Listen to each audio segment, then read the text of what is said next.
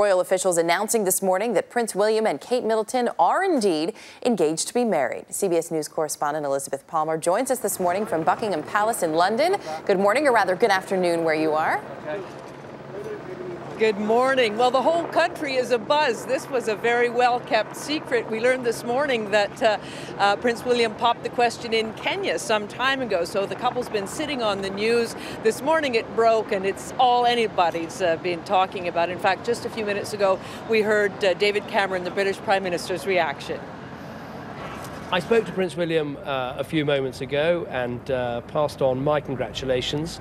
And also welcome the fact he'd returned safely from Afghanistan. He was obviously extremely excited about the news and thrilled about what lies in store.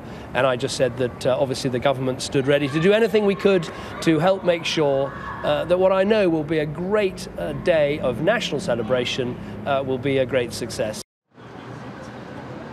Now we're wondering when that day will be. We know it's going to be sometime in the spring or summer of 2011, and now we're waiting for the date. Erica? Waiting for the date and oh so much more, but boy, there's a lot of excitement this morning. Elizabeth Palmer in London this morning. Thank you.